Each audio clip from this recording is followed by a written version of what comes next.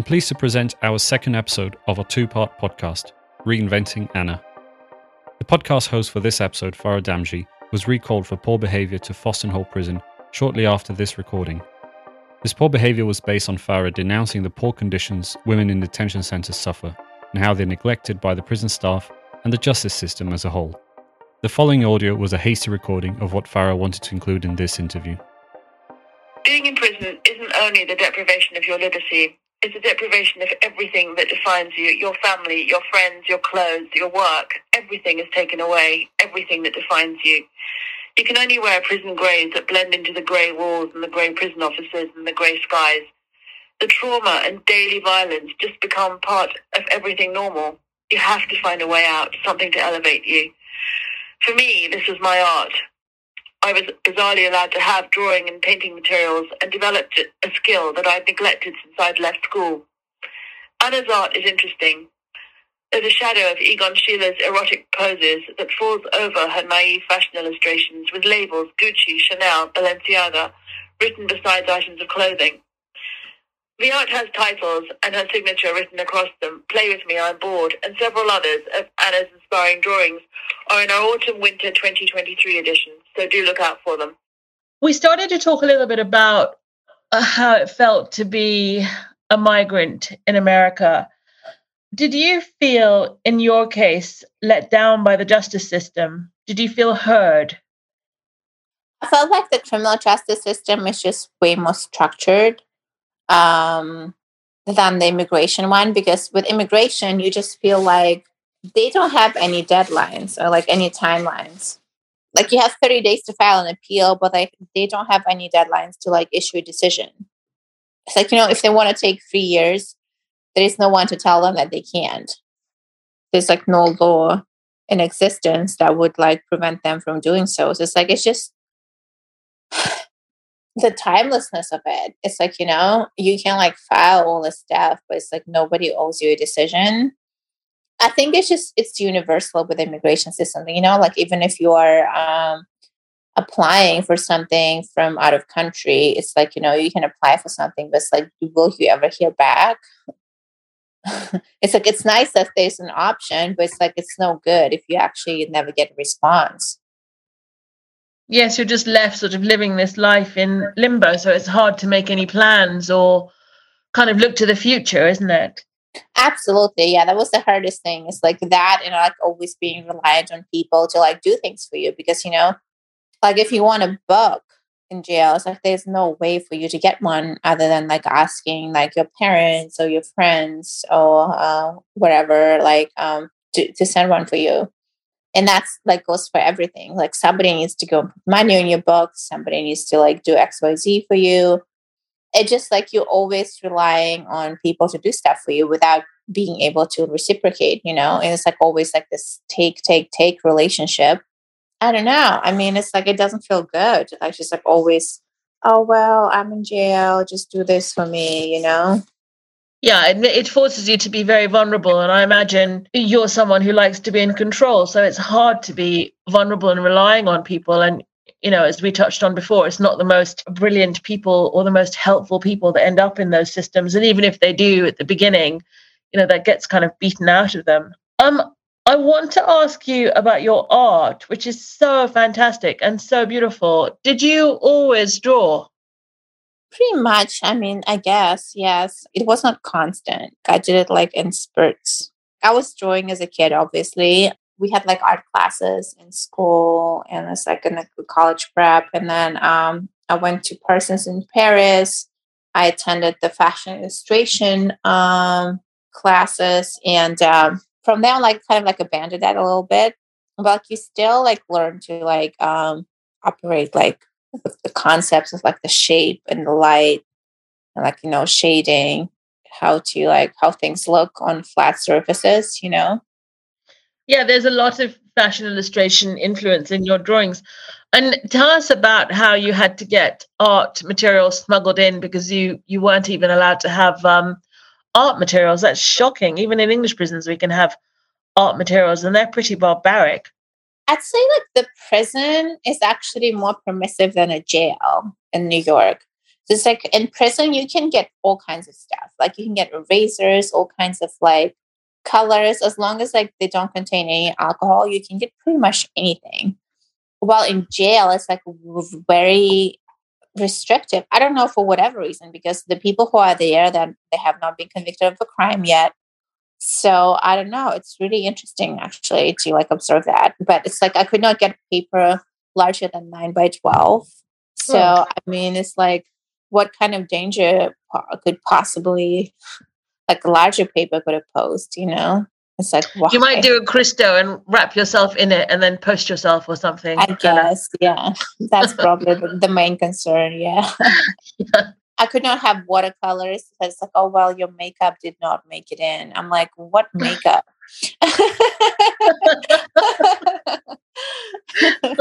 That's fantastic.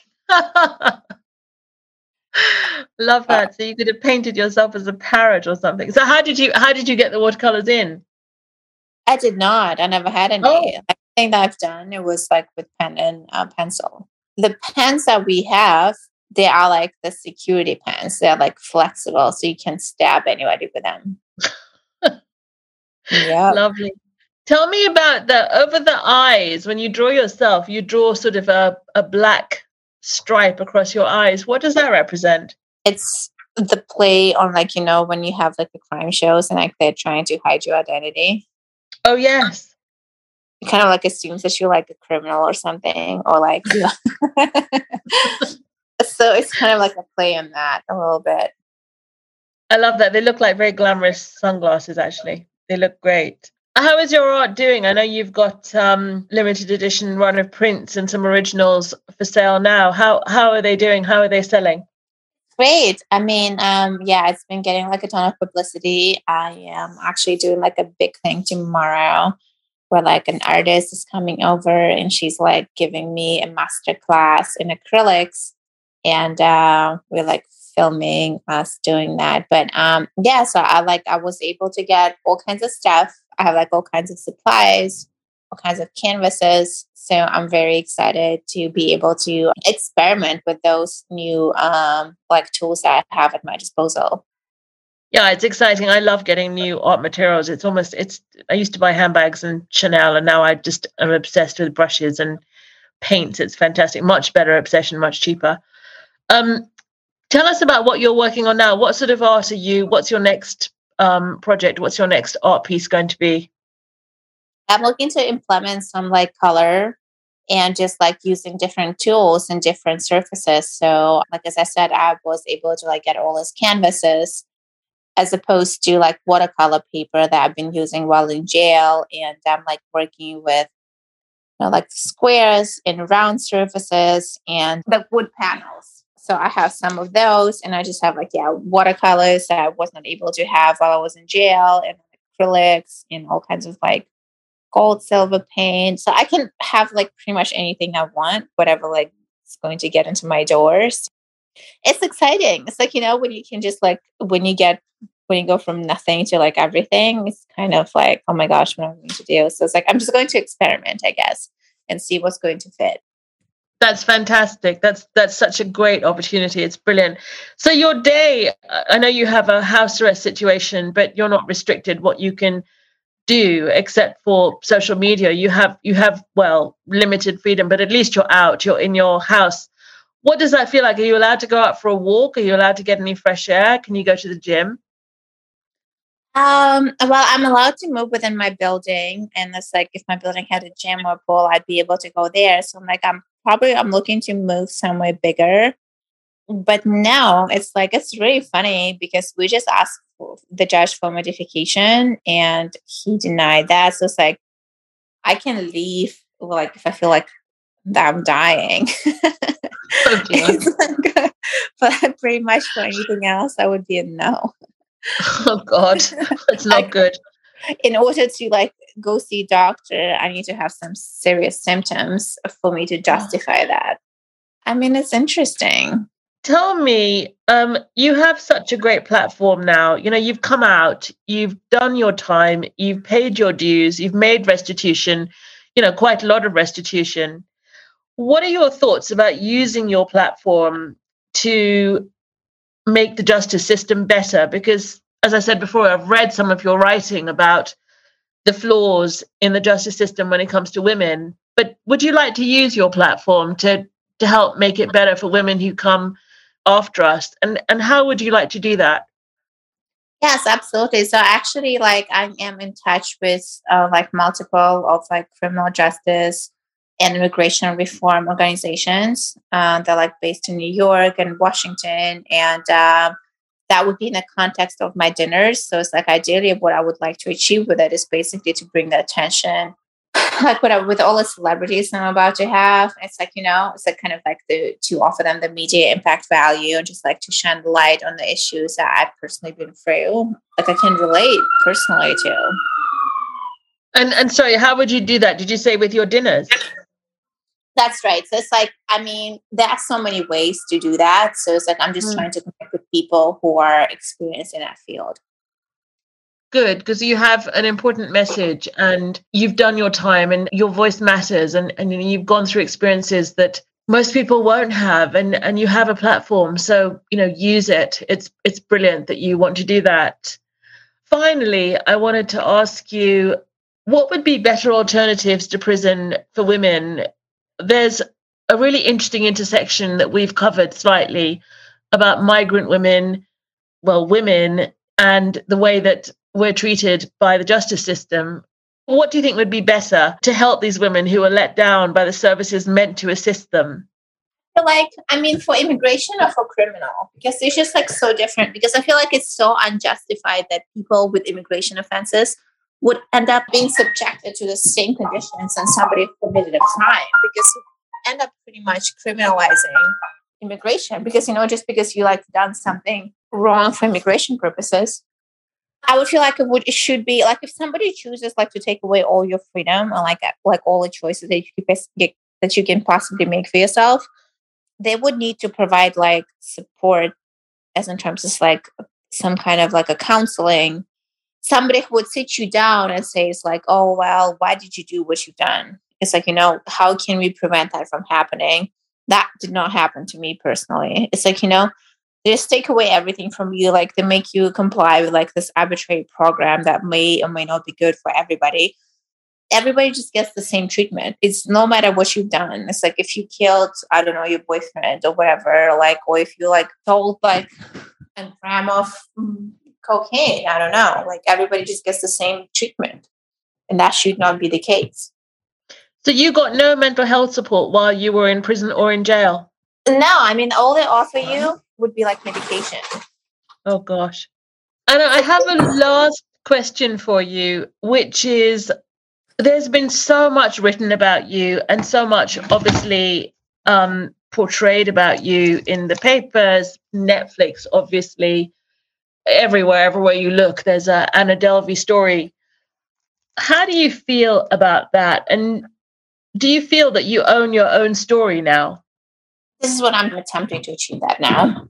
I don't feel like I own my story because I feel like the Netflix narrative was like kind of ubiquitous and just like took over everything. So even reasonable people keep thinking like this is actually me and this is the real version of me, which is not the truth. Yeah, so I felt like people just take fiction for reality. So I will forever have to like fight against that perception. I mean, I don't know, like about forever, but maybe for like an extended period of time, definitely. But you can blame them because that was like the only version of me that was out there. Did you participate in that Netflix documentary? I mean, yes and no. The way I was approached with it, it was like, well, Netflix bought the story from New York Magazine and Jessica Pressler because, they're the ones who own the rights to it. And they were like, well, we are doing it anyways. It's like, if you want to be part of it, like, we're going to get you on as a consultant. Like, if not a big deal. So it's like, it was not presented to me in a way. It's like, oh my gosh, we need you. And like, otherwise we won't do anything. So it's like, it was like, I was always in damage control mode with that whole thing.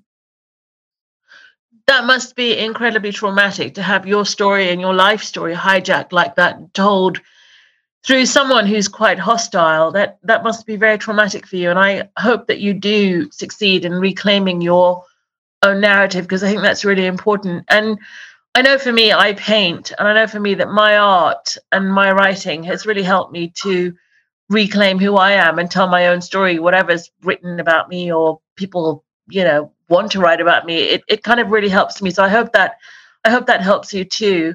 Thank you. I mean, yeah, definitely. It's like I found like different ways of dealing with what's happening to me. It's like, I guess, yes.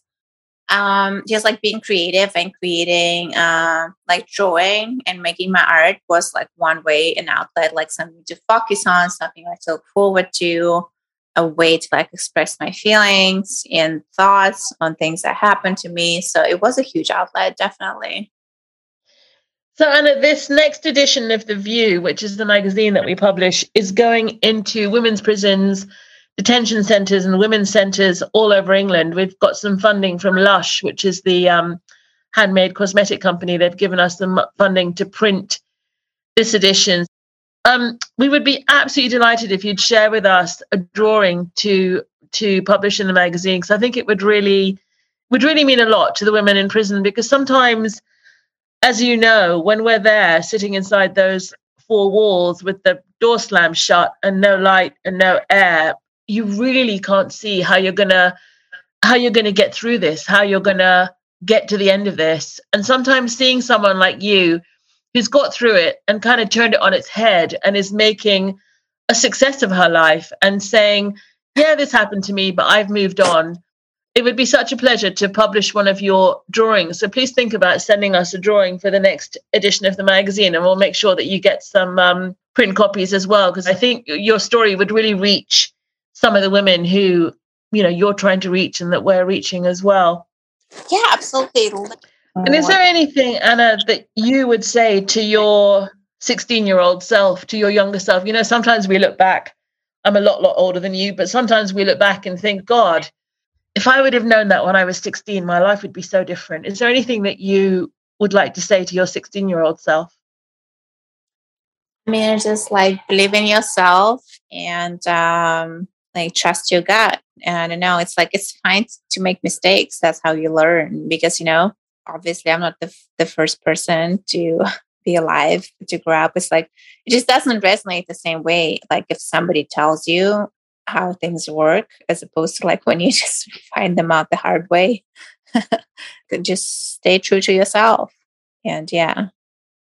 That's great advice.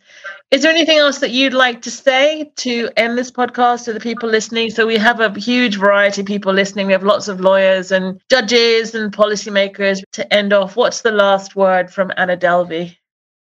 Well, just like kind of always believe in what your end goal is, and like don't really like take advice that you don't that you don't want to hear. This is like what happened to me, for example. So many people told me that ICE will never let me out and I will be deported. And there's just no way that I will be let out in New York. And like, look at me now. So it's like the laws are fluid. They change all the time. And you just need to find the right lawyer who would just like will want to push your vision through. So that's excellent advice. That's really brilliant advice. And I just want to add that if there's anything at all that we can do to help you to amplify, or anything that, we can do to help in any way, then we're here. You're part of our family now, of our Rebel Justice family. So stay in touch, and I'm sure we'll do another one when there's progress on your immigration status. And as I said, if there's anything at all that we can do to help and to amplify, then we are here. Awesome. Of course.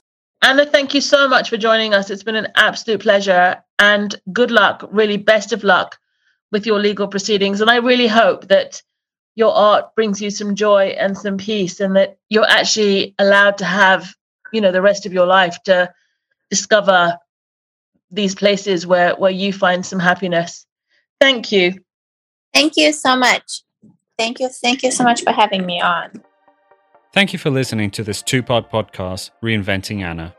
If you'd like to learn more about Anna's experience in art, as well as the bizarre phenomenon of sexsomnia, a diagnosis that has been used as a defense in rape cases, as well as how climate emergency affects women disproportionately around the world, go to www.theviewmag.org.uk where you'll find our latest Autumn-Winter 2022 edition of The View magazine.